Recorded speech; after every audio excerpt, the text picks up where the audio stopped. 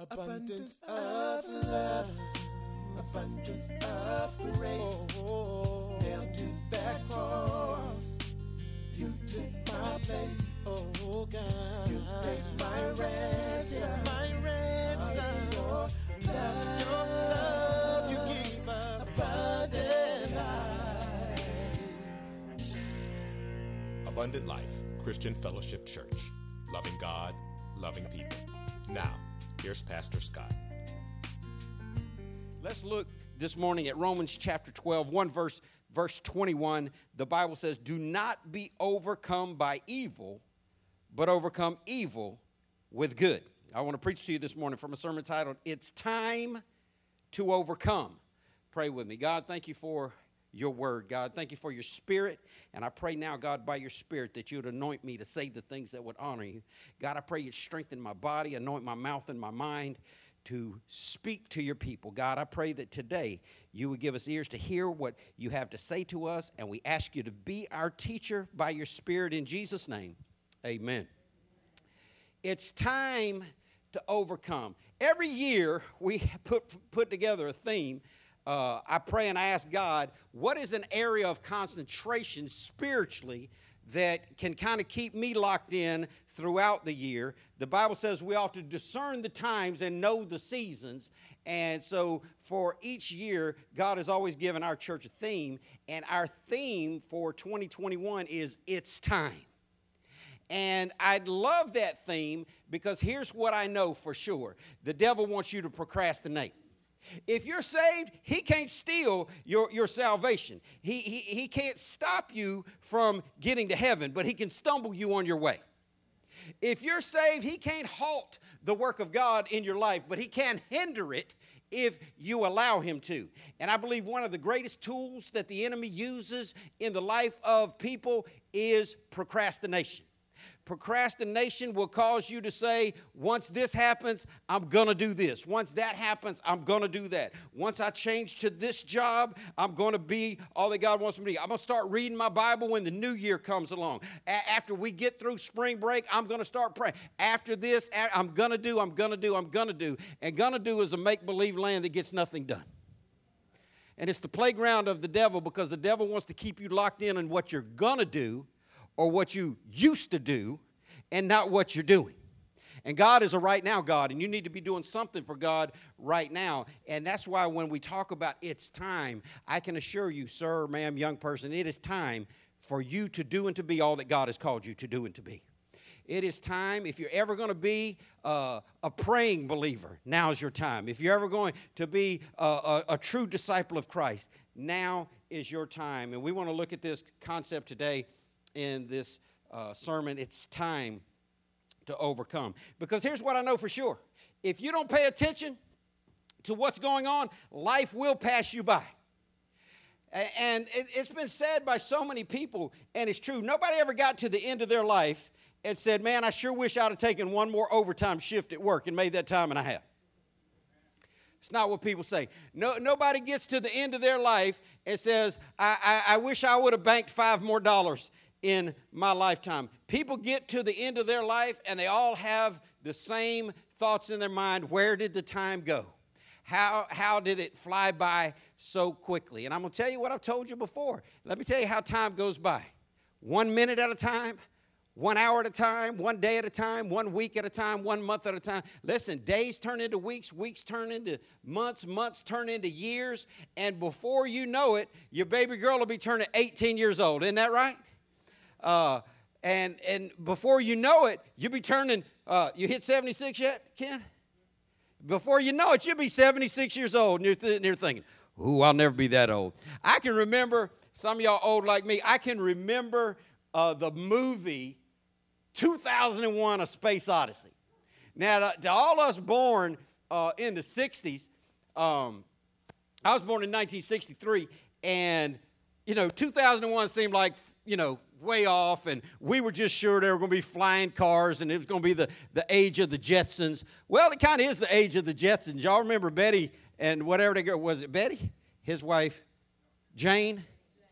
Jane and her friend talked to each other on the screen, and they could see each other.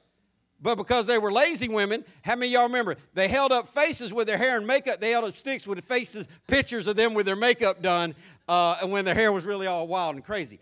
But we just thought 2001. I remember thinking about it. I thought, man, 2001. I'll be 38 years old. I'll be dead by then. No way living to be 38 years old. And now here I am at 58. And 2001 has been a long time ago. What am I telling you? Days turn into weeks. Weeks turn into months. Months turn into years. And years turn into decades. And everybody in this room is going to, at some point in their life, wonder where all the time went. Make the best of the time. The Bible says, redeem the time, for the days are evil. You have one life to live. There's no reset button on this life. There's no do-over on this life. This isn't a practice run. This is your life. And you ought to wake up every day and decide, I'm going to live on purpose today. I'm going to live on mission today. I'm going to make the best out of this day that I have. You made a great choice today. Many chose to stay home and not to be in the Lord's house. You came today, and I applaud you for that. But it is time for us to overcome. Our opening verse says, do not overcome evil, but overcome evil with good. I do not need anybody in the room to be overly intelligent to figure out we live in evil times. We live in days, if you just even casually watch the news, you will be sure we live in not just evil times, historically evil times. Times that would have made our grandparents' wigs fall off. Times that are just so shockingly unbelievable that it is just almost inhuman, the degradation that has happened to the moral fabric of the world in this generation. I've been working on this message all week long, praying about it, getting it down into my spirit, not being overcome by evil, but by overcoming evil with good. I shared with the staff this morning, every Sunday morning before church starts, I pray with the deacons and the elders, and I shared with them something that to me just, I don't know if it shocked me, wounded me, cut me deep. I mean, it just blew me away that on the L train outside of Philadelphia, in Upper Darby, Philadelphia, a suburb of Philadelphia, Friday night at 11 o'clock with a train full of riders, a woman got raped and no one did a thing. A woman screaming, being raped on a train full of passengers, and no one even dialed 911. And this is where we're at as a country. Animals won't watch and let that happen. What kind? I told the staff, every man on that train that called himself a man should be incarcerated at this point for aiding and abetting a rapist. I mean, most good women I know would have jumped in and just started snatching his head loose. What kind of society are we where people just sit there and watch something like a defenseless woman being raped on a public transit? I had to look that up, SEPTA. I don't know any Philly people in the house. Anybody know what SEPTA means? We all going to, Somebody say something? You're just guessing. See, it's Southeastern Pennsylvania Transit Authority, smarty pants. Now, everybody knows what MARTA is. That's Atlanta. If you want to know what the locals think MARTA is, see me after church and I'll tell you. But this thing, the thought of something like that happening, but then it took my mind back to about 10, 15 years ago. There was a thing in Jacksonville. A man got on a bus at the bus station downtown, had a wrench in his pocket, walked up to the first person he saw and beat them, not just beat them to death, took another man's life on a bus full of people who sat there and did nothing. Do you understand we live in some evil times? Do you understand that evil is alive and flourishing in the world today? And the Bible says that we should not be overcome by evil, but overcome evil with good. We're going to look at that in just a moment, but I want to back up from verse 21 and get some context starting in Romans 12:17, just a few verses before our opening verse. Listen to the word of the Lord. In Romans 12:17, the Bible says, never pay back evil with more evil. Do things in such a way that everyone can see you are honorable. Now, I was all ready to preach this sermon, and then when I heard that report Friday night on the news, Saturday morning on the news of what had happened, I thought, immediately in my mind, I'm just seeing myself. The guy's distracted. He's doing a horrible crime. There's just 42 different ways I could have kicked him in the back of his head. I could have just reached down there and put him in a triangle chokehold. I just could have just kept stomping him in his face till he fell asleep. I could have walked up behind him and just gouged his eyes out, put my thumb right through his skull socket. I mean, I'm just thinking all these things, and then God hits me back with never pay back evil with more evil. And that, I take the Bible seriously. So I had to sit down and think about that, and I shared it with the elders and the deacons this morning. And here's the contextual thing, because here's the reality. Let me say this to everybody in the room. If you see somebody harming someone who can't defend himself, and you have the physical capacity to stop it, I believe it's incumbent on you to stop it. Okay? But that's not you paying back evil for evil in this context. This is talking about things done to you. Now, the Bible tells us if somebody hits you, that you ought to turn the other cheek and let them hit you. But the Bible also talks about justice in the Bible and shows good triumphing over evil constantly. So I thought, oh, well, praise the Lord, God, you still let me get this man off this woman. Because I'm thinking about, well, I'll pay him back with some good hands, some good beat down, and some good feet. Okay, now let's get that out of our mind and get into the scripture. This isn't talking about you defending another human being. This isn't talking about you doing something honorable for someone else. This is talking about the way to respond when people have done evil to you. And so many times we see in Scripture what I call, and have taught to you for many years, a counterculture. The kingdom of God is a counterculture. It goes contrary so many times to what our first instinct is. Because most people know if you don't start none, what? But if you mess with the bull, you get. I mean, that's just the way we are raised in this world, that if you mess with me, I'm going to mess with you back. But that's not Christianity. That's natural living. And I hope you've come to the place in your life where you understand God has a higher calling for his children.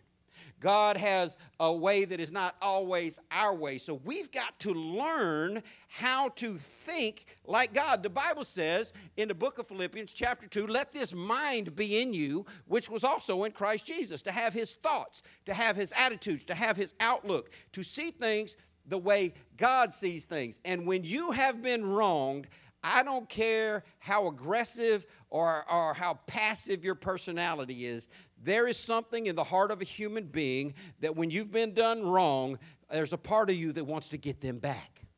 And I want you to know that part of you is not the God inside you. That's the you inside you. That's why when people tell me, Pastor Scott, work was stressful this week, I almost gave this woman a piece of my mind, I tell them then and I'll tell you now, the world does not need a piece of our mind. They need us to have the mind of Christ and to show Jesus everywhere we go.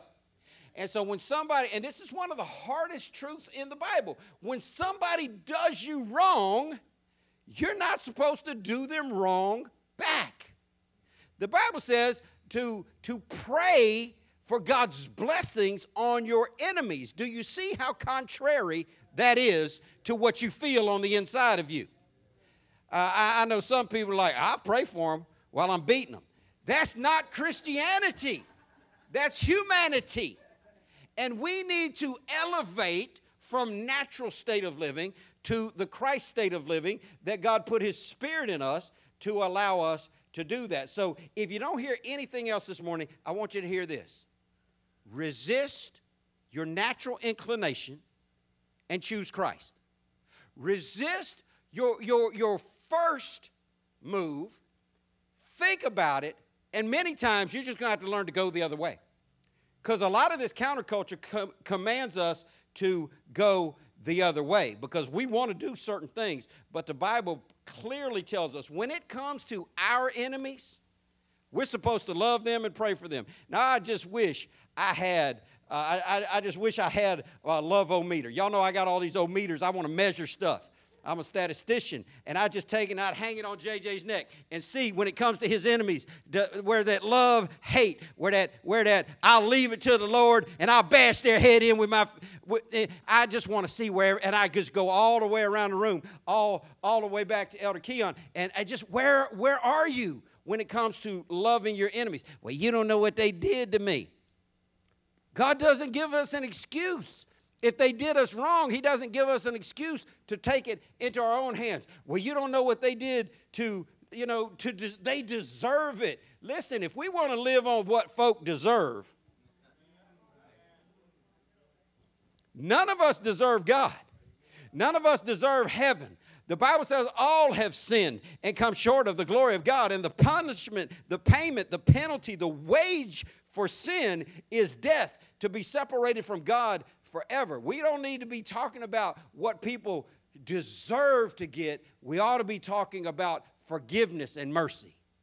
The Bible says freely you receive, freely ought you to give. Do you know God didn't wait on us to get better to forgive us? He didn't wait on us to deserve forgiveness, to give us forgiveness, and we need to learn how to live out Scripture. It's great to come to church, but, lost people can come to church. It's great to read your Bible, but lost people can read their Bible. It's great to quote Scripture, but lost people can quote Scripture. You know where the rubber meets the road is when you really start living this out. So I want you to think about how good are you at not paying back evil with more evil. The Bible says do things in such a way that everyone can see you are honorable. One of the greatest compliments you'll ever get as a Christian, if this ever happens for you, you ought to rejoice and give God praise. If it ever happens to where something goes down and somebody tells you, wow, you must really be one of them real Christians, because if Ed did me that way, Are you hearing me? That's a compliment to your spirituality that some people may never grow into that level. But we've got to not only hear the Scripture, not only believe the Scripture, but we've got to obey the Scripture. The Bible says that you're blessed in your deed. That's why I'm not in this name it, claim it, blab it, and grab it foolishness. Call those things that be not as though they are. If you read that the way it's written, don't leave it out. Don't cherry pick it. It says God who calls those things that be not as though they are. God can speak something out of nothing. If these preachers that are preaching that on television could really do that, they would call dust money and quit begging little old ladies to send in their Social Security checks on television. Now, I'm preaching better than y'all are staring at me. If human beings could call those things that be not as though they are, they'd call their bills paid, and they wouldn't have to keep worrying about how they're going to get their rent done this month.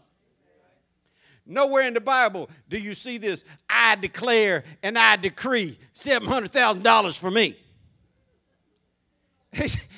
But you got people doing it in churches all across America. I see this foolishness online all the time. Have faith in God. I saw it. I read it to Dina yesterday. This lady put on her Facebook, have faith in God. He is going to send you $8,000 before the sun goes down.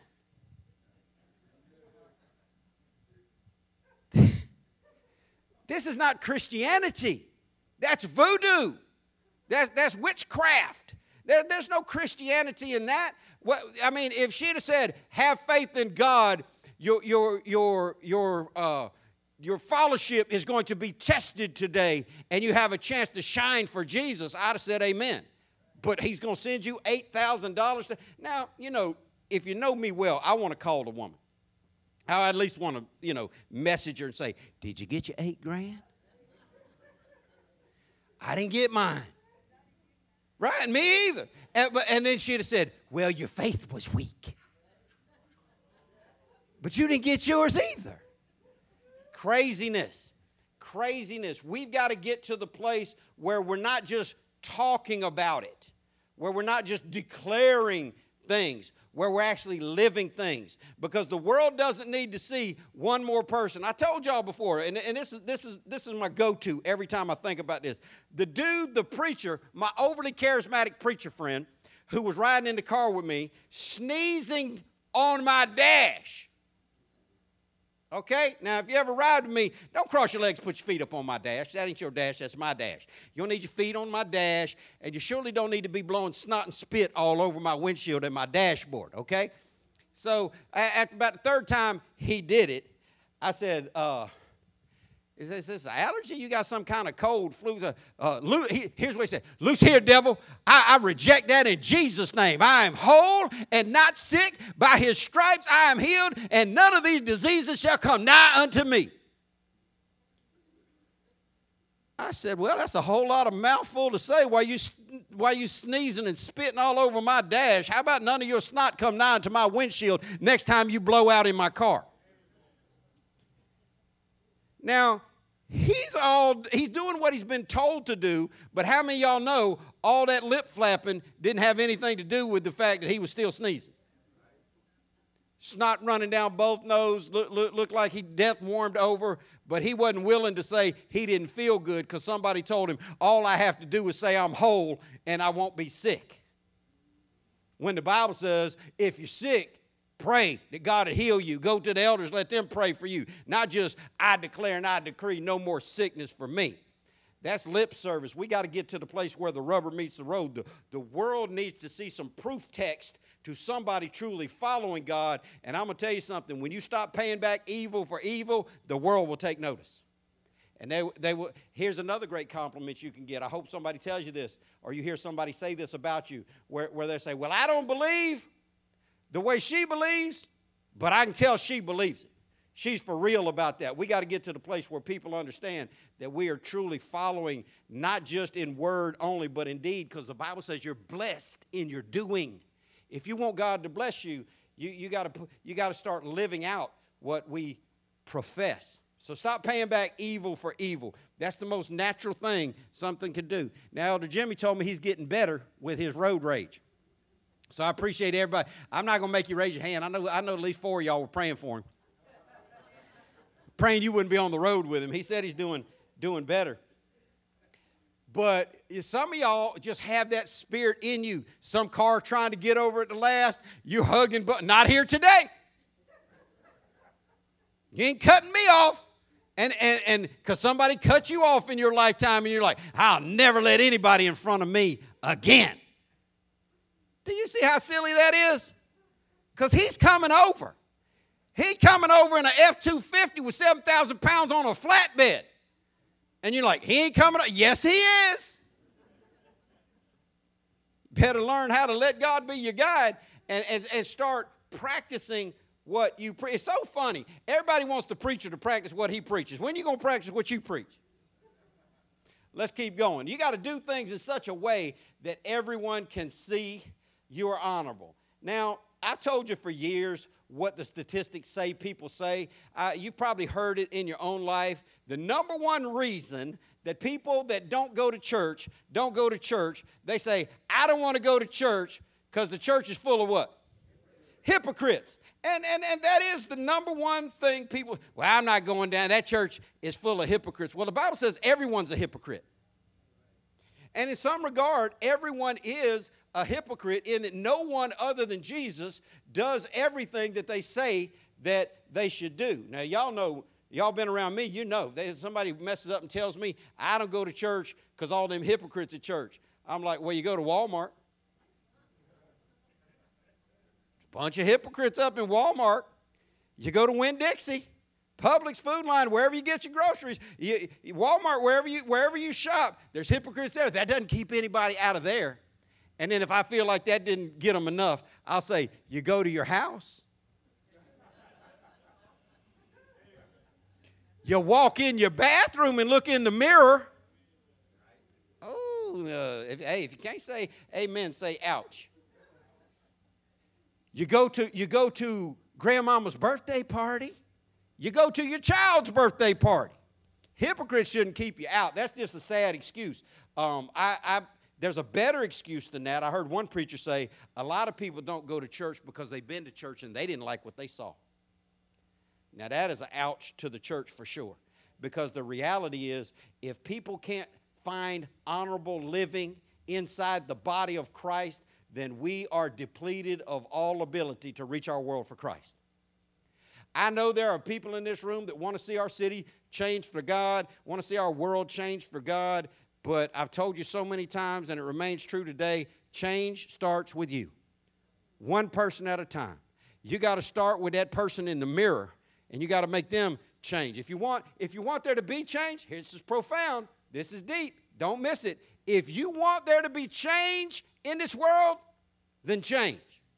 And there'll be change in the world. Start living an honorable life so all the world can see that Jesus makes a difference.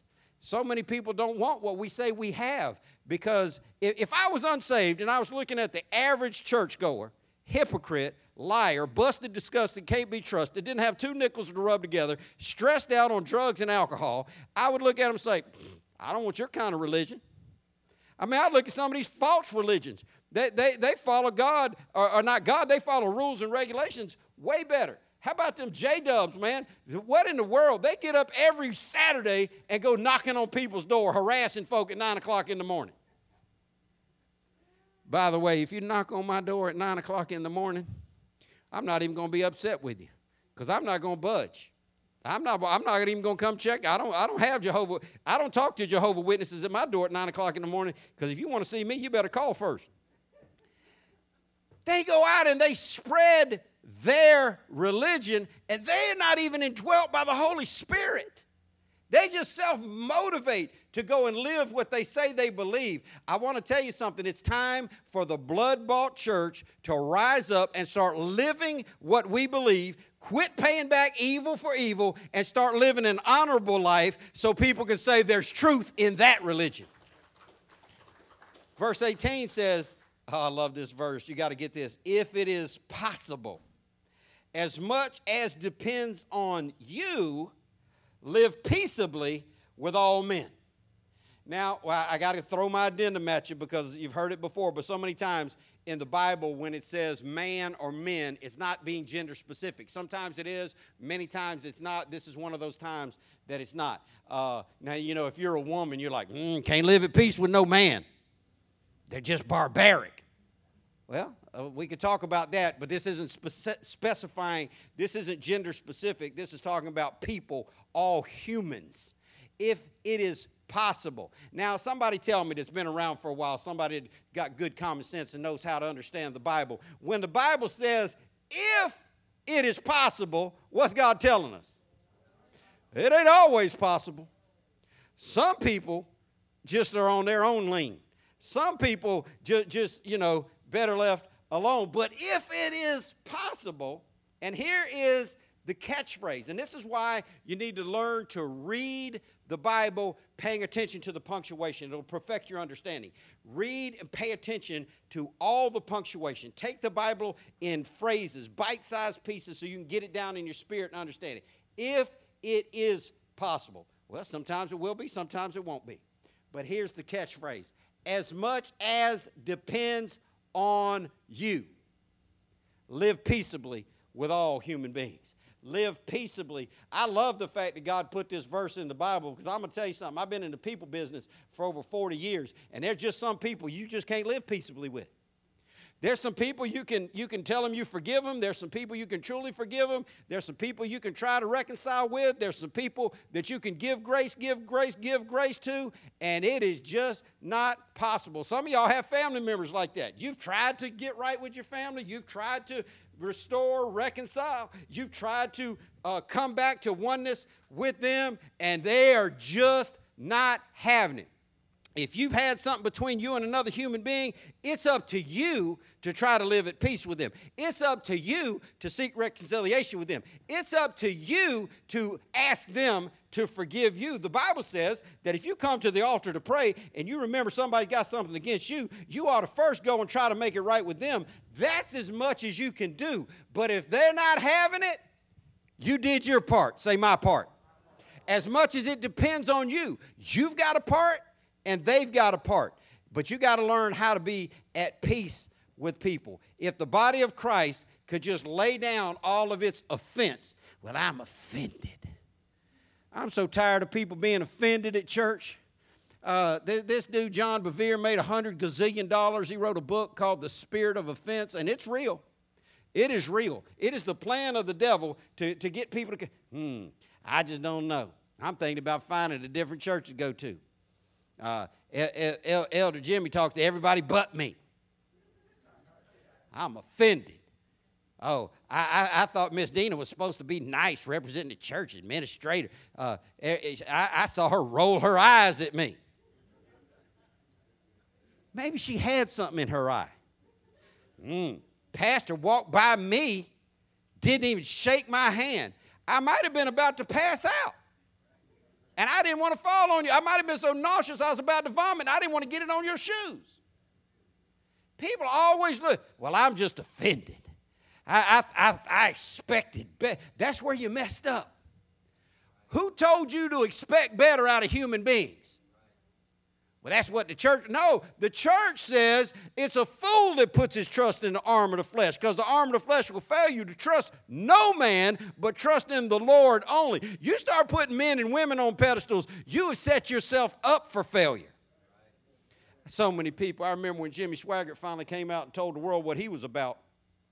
At that point, he was the most broadcast preacher in the world. He had more airtime, radio and TV time, than anyone before him or since him has ever had. And so many people are like, I'll never go back to that church. They did the same thing when Jim Baker fell. They did the same thing when the next one gonna fall. Why in the world would you stop serving God because some human being did something wrong? You just, well, I'm offended. I just thought I could expect better out of Deacon Dixon. Why? Why? If he's not the one holding you up, how could he ever let you down? It ought to be the Lord holding you up, not a human being. Now we want everybody to act right, do right, live right, give right, be right, serve right, and follow all the ways of God. But it depends on you to be at peace with people. And if they won't be at peace with you, then you've done your part. But stop walking around. I've had so many people I've heard left other churches, left this church. I'm just offended that so-and-so did such and such. Here's what I've never heard. Now, you be the first one. Call me, write me, text me, and let me, because I've never heard anybody say, I'm just offended at myself. Now, I haven't heard that one yet. Yeah, I never heard anybody say, my personal lack of holiness offends me. I'm never going to go to my house again. I'm not going to my home with myself anymore. I'm not even getting in my car with myself anymore because I'm offended at my own lack of prayer. I'm offended at my own lack of evangelism. I never heard anybody say, I'm so offended at myself because I've never led anybody to Jesus Christ. I'm just letting all my family and friends die and go to hell. Never heard that one yet. Oh, but they're all offended. They're all offended. Deacon Ken, that old man. Pastor called him Uncle Ken. He ain't even related to that old man. I'm just offended. He don't call me uncle. Who told you were that important? Who told you that you were the bee's knees? Who told you that? I mean, people just want to be in their bunnet, and they want to get their behind up on their shoulders. Why? Because the devil knows if he can get you offended at somebody else, you will stop realizing how whack you are. That's why we compare ourselves to each other. And the Bible says when we compare ourselves to ourselves, we become unwise. Nobody in this room is the standard of righteousness other than Jesus Christ. We all should be following him and living honorably. But if you're going to let people put a bee in your bonnet is going to be filled with bees. We got to get to the place where as much as we can handle it, we live. Listen, if people act whack to you, just consider the source. They're a human being. You don't know what they're going through. You don't know the kind of week they might have had. Walked past me, didn't say hello to me. I'll never go back. Okay. Oh, well, do you, but you won't be doing it the right way because the Bible commands us to be at peace with all people. That's friends and haters. The Bible is full of verses that tell us to love our enemies, to pray for our enemies, to do good to our enemies. And this is not easy word to follow, but it's God's word. Look at verse 19. The Bible says, dear friends, never take revenge.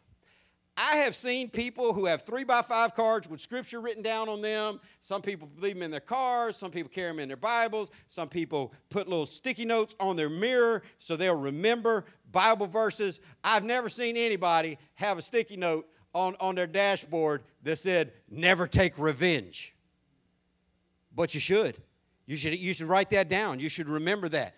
Why would God say to dear friends? Now, what type of people is he talking to when he says dear friends? Christians. God is talking to Christians. Why would God tell saved, sanctified, fire baptized, filled with the Holy Ghost, Jesus loving, devil hating, Bible quoting, scripture toting people? Why would he tell that group of people never take revenge? Because it is in us. Oh my goodness. Now especially in women. Amen. Can we be honest for 3 seconds in church? I'm going to be. You fake it if you want to.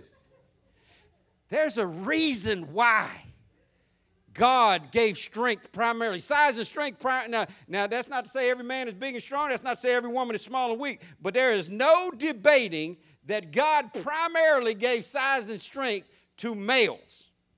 If you don't believe me, all you equality feminists, I tell you what, I am for it. They want to let these men dress up as women and run track with women in the name of equality. They want women to be able to say, well, I can do anything a man can say. I'm all for equality. Let's put a woman in a steel cage with the world's heavyweight champion MMA fighter, and let's just let it go and see how it happens. Let's put the WNBA. WNBA is all over the news this week complaining. It's just not fair. The men are paid more. Women's soccer all over the news this past year. We need equality of pay. We need to be. Listen, I'm all for equality. Let's just mix it. Let's put all the women. Let's let them try out. Let's just do away with men's basketball and women's basketball if all genders are the same, and let's just let all the women try out and see how many of them can make an NBA roster. Or, well, that's not fair. Men are bigger and stronger. Well, you rejected it when I said men were bigger and stronger. Or let's just flip it. Let's let men try out for the WNBA. Because I promise you, Michael Jordan could still go hang 100 on them. Dominique could come out of retirement and get at least 70. People act like they don't want to believe it. But I'm telling you, the truth's the truth anyhow. And God primarily gave size and strength to men. Why? Because if women had it, we wouldn't even have a planet left. Not even close. And the big, strong women are like, you better believe that. You let a woman get in charge. Listen, men can play football, and some of y'all don't know about football. Y'all don't know about these people line up across from each other in the NFL, big giant men. I'm talking about 350-pound men that could lift this building on their back, and they spit on each other, eye gouge each other, talk about each other's mama, call each other racial pejoratives for 3.5 hours, go at it tooth and nail, and when it's all over, slap each other on the butt, take a knee, pray together, hug each other, and walk off. Isn't that right? Now let's just flip that around for a minute. Let's just entertain some real thinking. What if women lined up from each other, cussed each other out, talked about each other's kids, eye gouged each other, hair pulled each other, called each other racial? There wouldn't even be a game. They wouldn't even wait till the end of the game to see if they were going to pray for. There would be trouble. Whew, I'm going to tell you what. I don't live off cliches, but some of them are just real. Whoever came up with hell hath no fury like a woman scorned, well, that's realer than real deal Holyfield. Listen, you can go, if you're crazy and you just feel like you got to slap a bear, slap a man bear. Don't slap a woman bear. If you just feel like you got to hurt a little bear cub, make sure the mama ain't around nowhere. Because you'll find out women don't let it go. Hey, you get on the wrong side of it, and it is trouble. And so this is talking to men and women, friends. And be like some of y'all's favorite preacher out of Houston, friends. God loves you, and we're so glad you came to Lakewood, and we just want you to never take revenge. Listen, never take revenge, ladies and men. I'm telling you, there's 3 women in this room right now saying, well, I got the size and the strength right now. That broke back, broke neck old man, I promise you. I know, you're just evil to the bone. Why God let you be a woman. Men and women, never take revenge. God's telling his dear friends not to do it because it's in us. It's in us. It's in us to take things into our own hands, but that is not God's way. And then he gives some real clarity to help us because God created us. He knows us inside and out. He knows us inside and out. He knows what makes us tick. He knows what winds us up. He knows how. God is a good father. You know, every good parent knows how to get through to their children. I got 2 sons. I deal with them differently. I'm trying to get through to them. You got to know your own child. God knows his children. And after telling us not to take revenge, knowing that that's the first thought in most of our minds, he says, leave that to the righteous anger of God. Period. That's a complete thought. You got to think about that. Leave all that revenge to God. That is counterproductive to what most of us want. Just let me handle it. Just leave me in a room with them for 5 minutes, Lord. No. Those are the 2 hard sentences. And then he shows how well he knows us. He says, for the scriptures say, I will take revenge. I will pay them back, says the Lord. Now here's the reality. This appeals to your lower nature. Because God knows we all have a lower nature. This appeals to your need for vengeance. And God knows that there is this need on the inside of us. But he says, leave it to me. Now, if Elder J, can you still take Andrew? All of them? At the same time? Could you still take your dad bod having Navy son? Andrew? Okay, now I know that for sure. Okay, I've known Andrew his whole life. He don't have nearly the rage issues that his daddy has, although he has some. But, and that's the determiner, honestly, in a fight. It's not size and strength. It's technique and rage. The one who wants it the most is going to get it, and he's just meaner than his son. But if Nancy had been done wrong by somebody, and let's just say, you know, for Andrew's sense of manhood, Andrew was, 12, and he said, I'll get him for you, Mommy. And then Elder Jimmy's sitting there, and he said, you want me to handle this, or you want Andrew to handle this? Now, how many of y'all know if she really wants that person done in, send the grown-up to do the doing in, right? Now, here's what is appealing to the lower nature, and I don't want you to miss this because the Bible is a specific book, and we need to understand it specifically, and God is asking some hard things of his children, but then he gives this little caveat. He gives this little self-appeasement. He gives this help to our lower nature, because if you ever realize that God said, I'm going to handle that, you'd be like, he's going to do them a whole lot worse than I would do them. I'm going to go ahead and leave them into the hands of a God. The Bible says it's a fearful thing to fall into the hands of an angry God. God is your Father. And listen, if you didn't grow up in my day and time, I feel sorry for you, because America still hadn't gotten over the 80s. If you don't believe me, go into any restaurant. They're still playing. They ain't playing none of this new music. Everything. You can't even watch TV. You can't even flip through the channels without Friends or Seinfeld being on somewhere. The world just hasn't moved past my growing up days. But if you didn't grow up in my generation, you missed out on some of the greatest television in the world by a show called Good Times. Y'all don't call him JJ based on J.J. Walker, do you? He ain't skinny. I understand that. You ever seen J.J. Walker? You know about that. Okay, raised by good people. See, that's what happens. Raise up your children right. The Bible says train them up the way they should go when they're old, they won't depart from it. J.J., Kid Dynamite. Oh, man, I'm telling you, as a small child, I was scared of John Amos. The character, John Amos, when he would slap his hand down on the table and stand up, Florida, I'm tired of it. Scared me all the way through my living room. I thought, ooh, he's tired of it. Florida better shut up. But when JJ was getting in some mess like he was always getting in some mess, I don't know how many of y'all seen him. JJ was a coward and unable to defend himself. But on those few occasions on good times where his dad would be in the room and somebody act like they want to start something, JJ would be all like this. Because he knew if his daddy was going to handle it, that was way more damage than he would be able to do on his own. And you need to learn how to leave your enemies in the hands of the Lord. You need to learn how to leave people who harmed you in the hand of the Lord, because God said, I will take revenge.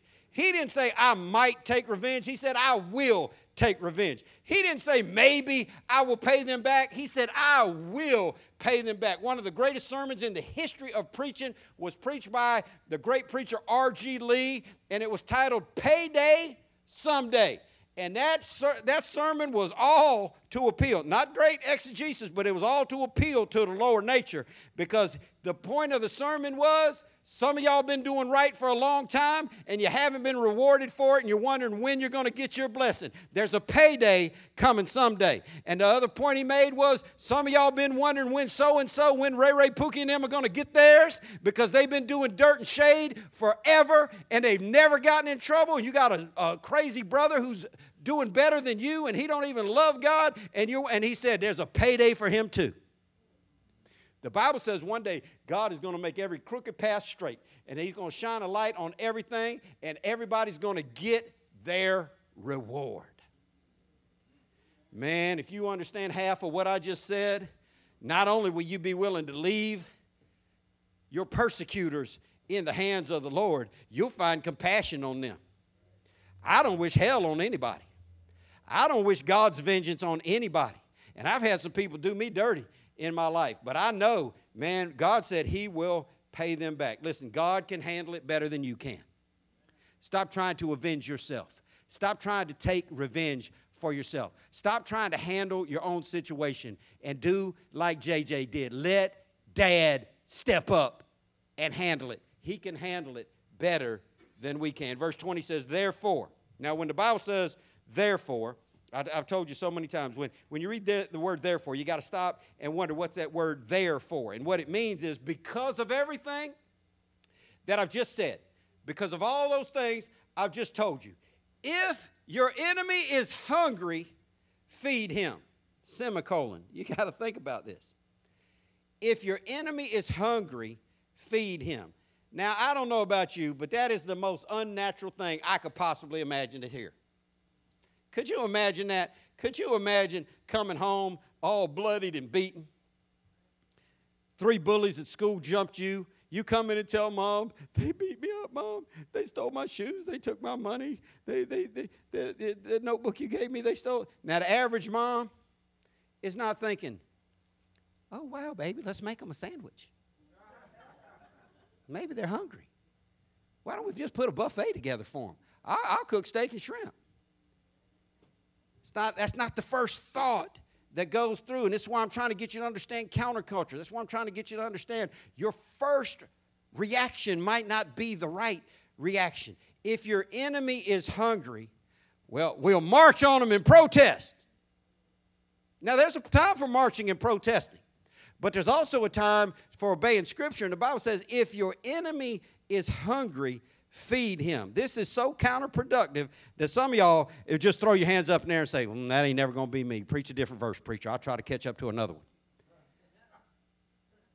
No one is exempt from obeying the Word of God. No one who claims to be a child of the Father is exempt from obeying the Word of God. If you told your son, put your shoes in your bedroom, or your daughter, put your shoes in your bedroom and take the trash out, and they looked at you and like, I'll take the trash out, but them shoes going to stay where I put them.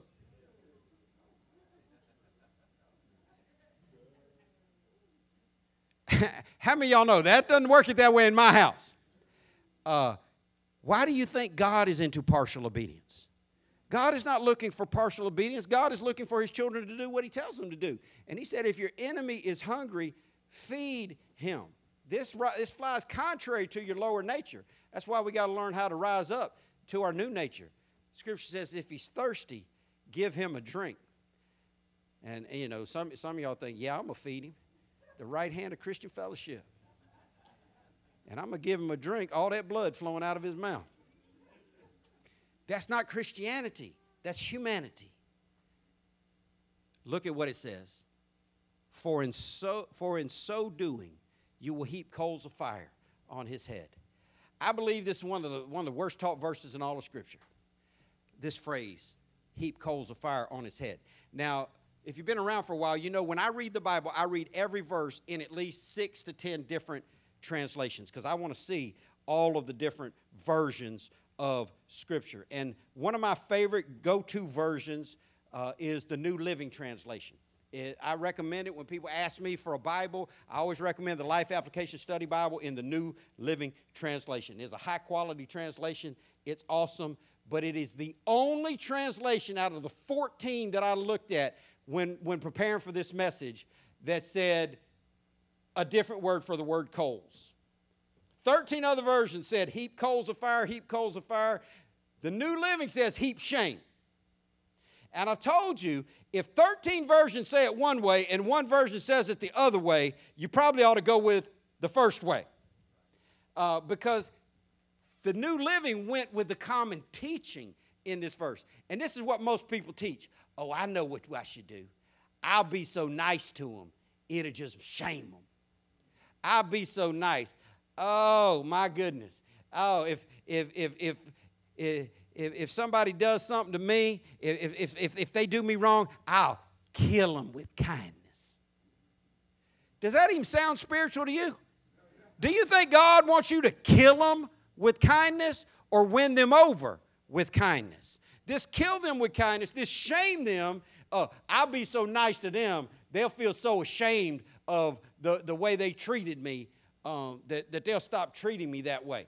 I don't believe that's the scriptural truth to that at all. You can look it up. If you just did a simple Google search on heap coals of fire, you'll find, if you read long enough, you'll find the right definition by some commentator, even through a Google search. What this is, and this is where it helps to understand context and culture of the time when the Bible was written. Because the first rule in interpretation of the Bible is you have to understand it as it was written, to whom it was written. What did it mean to the people who were reading it then? That's what God wants us to understand now. They understood heaping coals of fire on someone's head. Here's the context. In that time in culture, people had to have fire. Their primary source of fire in this geographic region was coal. And they had to keep the fire going all night long to stay warm. They had to have fire to cook, to eat, or they would starve to death. And they were a very poor culture, and people would run out of stuff. Now, we make jokes today. I've never had a neighbor knock on my door and ask if they could borrow some sugar. Which they'd be out of gas if they asked me that, honestly. I mean, I'd give them $5, they go buy some sugar. But, I mean, you can't get water out of a rock, and don't come to my house asking, do I have a tablespoon of vinegar? Because I don't. But they would go to neighbors. If their fire went out, they would go to people that knew had their back. Because if you got to ask something precious, now some people are just crazy. Some people are just out of their mind, crazy, and are willing to ask a total stranger for something really valuable. Like, hey, I don't know you at all, but, yo, can you pay my car payment? No. I mean, I could, but I won't. But there are people in this room that if they came to me and asked me that, I would pay it for them. Why? Well, one, the Bible says don't cast your pearls before the swine.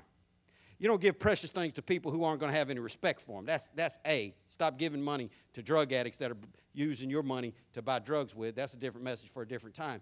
But people would go to somebody, a family member, a close friend, because nobody had a lot. And if they were going to, if you went and you said, my fire is out, can you give me some coals to start my fire back? My family is cold. They wouldn't go, you don't go to your enemy and ask them that. Are you following me?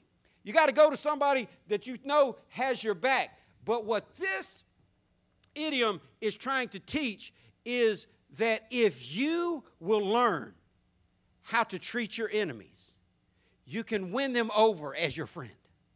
It's not to bring them shame and to kill them with kindness and to try to make them feel bad about themselves. If somebody took and they carried pans on their heads, you just can't go, hey man, give me a couple hot burning coals real quick. I'm going to take them to my house.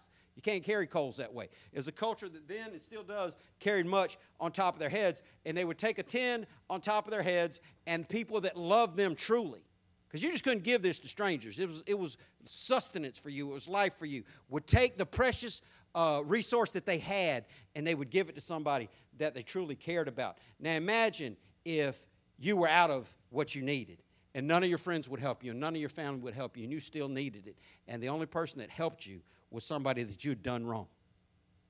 It's not about them killing you with kindness. It's not about them bringing shame. It's about them showing you true Christian love. It's about them really doing something for you, not to hurt you. See that whole, I'll kill them with kindness, he, that's you being evil and trying to do evil on somebody. That's not a Christian virtue at all.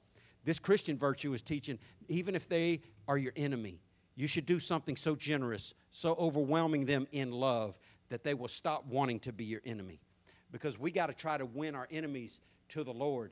And we can't do that by shaming them. We can't do that by belittling them. But we can't do that by loving them. And what you need to learn how to do is give your best to everybody. You start giving your best even to your enemy, and it won't be the shame. People think, well, they'll be so shamed they'll start treating me better. No, they won't. You can't win evil with evil. You can't overcome hate with hate. It's the goodness of the Lord that leads people to repentance. When they see your goodness, when they see you truly loving them, that love will overwhelm them. And when you heap coals of fire on your enemy's head, you've really done something good for them out of your heart. And I wonder how many people in this room today could even imagine doing something good to somebody who had been your enemy. I told y'all when it happened how overwhelmed I was with the Christianity of the one family. I don't even remember who it was, but some woman cop had shot a black man who was a Christian, and his mother forgave her immediately. And when his brother got on the stand, he saw the woman in distress crying, and he asked the judge, "Can I go give her a hug?" And I thought, and he said, "I'm a Christian. My brother was a Christian, and I know he would forgive her, and I've forgiven her, and I don't want to see anyone in distress." I thought, oh, these people right here, they're taking Christianity serious. I don't know where they got raised. I'm like, is this what we're supposed to do? Yes. Can most of us do it? No. Do we need to grow to the place where we honor God more than our need for vengeance? If your enemy's hungry, feed him. If he's thirsty, give him a drink. If he needs a friend, be a friend. These are not easy words, but this is the life that God has for his children. And in so doing, you will do something so overwhelmingly loving for them that love conquers everything. Dr. King told us over and over and over again, you can't stop hate with hate. Hate cannot conquer hate. Only love can conquer hate. And we've got to learn how to love our enemies. And that takes leaning on the Lord. If you really want to be who God wants you to be, you're going to have to learn how to depend on Christ and stop just living in your own strength. Earlier in Romans 12, you ought to go home this week, read Romans 12. It's one of the greatest chapters in all the Bible for practical living and the way God expects his children to live. Earlier in verse 12, verse 14 commands us to bless those who persecute you. Don't curse them. pray that God will bless them. Are you capable of that? Are you capable of that? Can you really pray for God? Now, see, everybody can pray for their enemies. Everybody can pray, God, I pray you change their heart and make them not stop being so mean to me. But can you really pray that God would bless your enemies? Can you really pray that God would bless people who have done you wrong? This is the command of the Lord. And the way that God is going to bless them, get ready for it. Many times by your hand. Many times you will be the one, the instrument of God's grace that he chooses to use to do something so extraordinary that you would follow God's word and not your lower instinct. Last verse and we're done. Verse 21 says, do not be overcome by evil, but overcome evil with good. This is our original text verse. This is the verse I want to close on, and this is the verse I want you to take away, remembering and applying to your life. Do not be overcome by evil. The Bible says that God has made us to be overcomers, that God has given us victory. God has given us a way to tap into the power of the Holy Spirit so that we could do things above our lower nature, so that we could do things in a way that would honor God no matter how shocking it is to human beings. I've told you many times, I have been so happy walking away from a situation where I have never dealt well with aggression. I've never dealt well with confrontation. The people that know me the best know that I despise confrontation. I don't do well with it internally. It ties me up in knots. I don't do well with confrontation. And people are like, well, you sure do get in a lot of arguments. I'm just not a coward. And if somebody needs to be told the truth, I'll tell them the truth. It doesn't mean I enjoy the confrontation. Somebody's just got to be bold enough to stand up for the truth. But I don't deal well with aggression. I was raised in a very violent home, and aggression was always met with equal or greater aggression. And that's just, I mean, if you grew up on the west side of Jacksonville, that's just the life everybody where I grew up lived. If you start some, you're going to get some.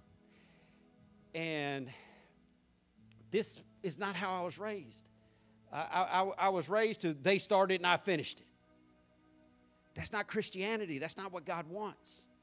God does not want us to be overcome by evil, but to overcome evil with good. Think about other things that the Scripture says. If someone hits you on your cheek, turn the other cheek. That's so contrary to human nature. If somebody does you wrong, to just take it gladly and ask God to bless them. It's so contrary to human nature that somebody ought to be thinking, does God really think anybody's going to live like that? The answer is yes. I've had so many times where it was just a blessing to me, and it was God giving me a peek into his goodness in my life. The times where I've had people aggress me wrongly. Now, I'm telling you, I've had to set up boundaries. I can't even go to the fair anymore. I love going to the fair, but every time I go to the Greater Jacksonville Agricultural Fair, some 5'5", 130-pound hillbilly with a flannel shirt on and a cowboy hat on wants to bump into me and, what?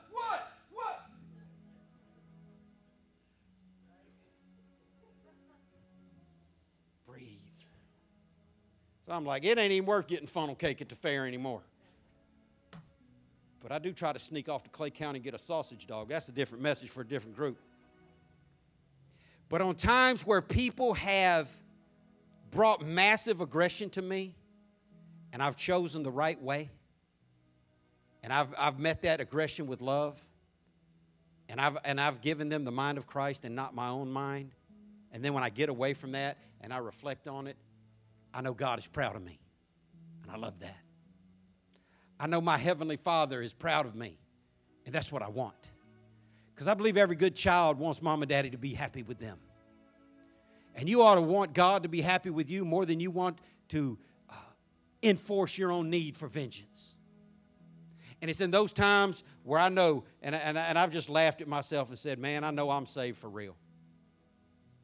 Because if I wasn't saved, that would went a whole different way. I want you to live a life like that, to where you're routinely having an awareness that, wow, I must be really saved. Because if I wasn't, it would have went a different way. Back in the day, the old me would have dealt with that a different way. There ought to be an old you and a new you. And you ought to love God enough to want to live the new you. And you ought to want to please your Heavenly Father enough to obey what He says. The Bible says to obey is better than sacrifice. Everyone made a sacrifice by coming to church today. Some will make a sacrifice and give some money in the offering. Some made a sacrifice by showing up early for choir practice. Some made sacrifices by parking and helping. Some ushers are going to make a sacrifice. But to obey is better than sacrifice. I'm going to close with this. I've told you many times, I know what a father wants because I are one. That's funny because it's wrong. Every father wants the same thing. Total obedience and no drama. Just do what I say. My kids have been raised their whole life hearing one expression. First time, every time. I don't want to repeat myself. A father wants total obedience, no drama. You know what God wants? He's our Heavenly Father. He wants total obedience and no drama. He just wants us to trust Him and do what He tells us to do. It's not always easy, but it's always right. So don't be overcome by evil, but overcome evil with good. You know, if you spend too much time watching one group of politicians bash the other group, you're going to come away thinking this group is right and that group's wrong. Then you flip the channel and watch this group bash that group, and you'll think, well, I don't know, they make some good points here. Maybe those people. Listen, stop looking for people to be angry with and start living the life God called you to live. Be at peace with everybody. Love your enemies. Pray for God to bless them. Because if you don't, you've been overcome by evil. You might not even realize it, but some of you in this room have been overcome by evil. You're tied up by it on the inside. You're angry. Angry at people you don't even know. Angry at whole groups of people. Angry at just crazy stuff that doesn't change your day-to-day life. Wanting revenge. Wanting things to be married. Listen, leave it in the hands of the Lord. All that is the trick of the devil to stop you to get you to stop focusing on how little time you spend in prayer. All that's the trick of the devil to get you to stop focusing on your own need for holiness. All that's the trick of the devil to make you angry at a different group of people so you won't see the sin in your own life. Don't be overcome. We live in a world that's being overcome by evil. It hadn't always been this way in my lifetime. The news used to just be the news. There's no real news anymore. There's no real news. There's news with an agenda. And I don't care which channel you choose to put, they all have their own agenda. And their agenda is to wind you up and make you mad at the other side. Just wind you up and make you mad at somebody else. So you'll never do what the Bible says. Examine your own selves. The Christian life is a life of personal evaluation. How are you doing, Christian? Are you living right? Are you praying? Are you reading your Bible? Are you spending daily time with God? Are you so wound up with anger, frustration, need for revenge? You've been overcome by evil. The only way to do better is to overcome evil with good. I want you to start praying for people you've been upset with. I want you to start praying for people who have wronged you. But know this, once you start praying for them, for God to bless them, He might use you to bless them. Are you ready for that? Are you able for that? This is the word of the Lord. Pray with me. God, thank you for your word. Thank you for living a perfect life in front of us to show us that these things can be done. God, you know in our own flesh we are not able. We are sinful. We are proud. And we are rebellious. But God, I ask you to change our hearts. Mold us and shape us by your Spirit to honor you and to obey you. God, I pray for every wounded person in this room who's looking for vengeance. Let them fall in love with you. Let them love you more than they hate their enemy. And let our love for you cause us to love everybody. Thank you, God, for your word. I pray that you'd help us learn it, help us live it. and help us honor you all the days of our life. In Jesus' name, amen. Abundant life. Thank you for listening to the ALCF Sound Doctrine Podcast, and visit us on the web at alcfnow.org.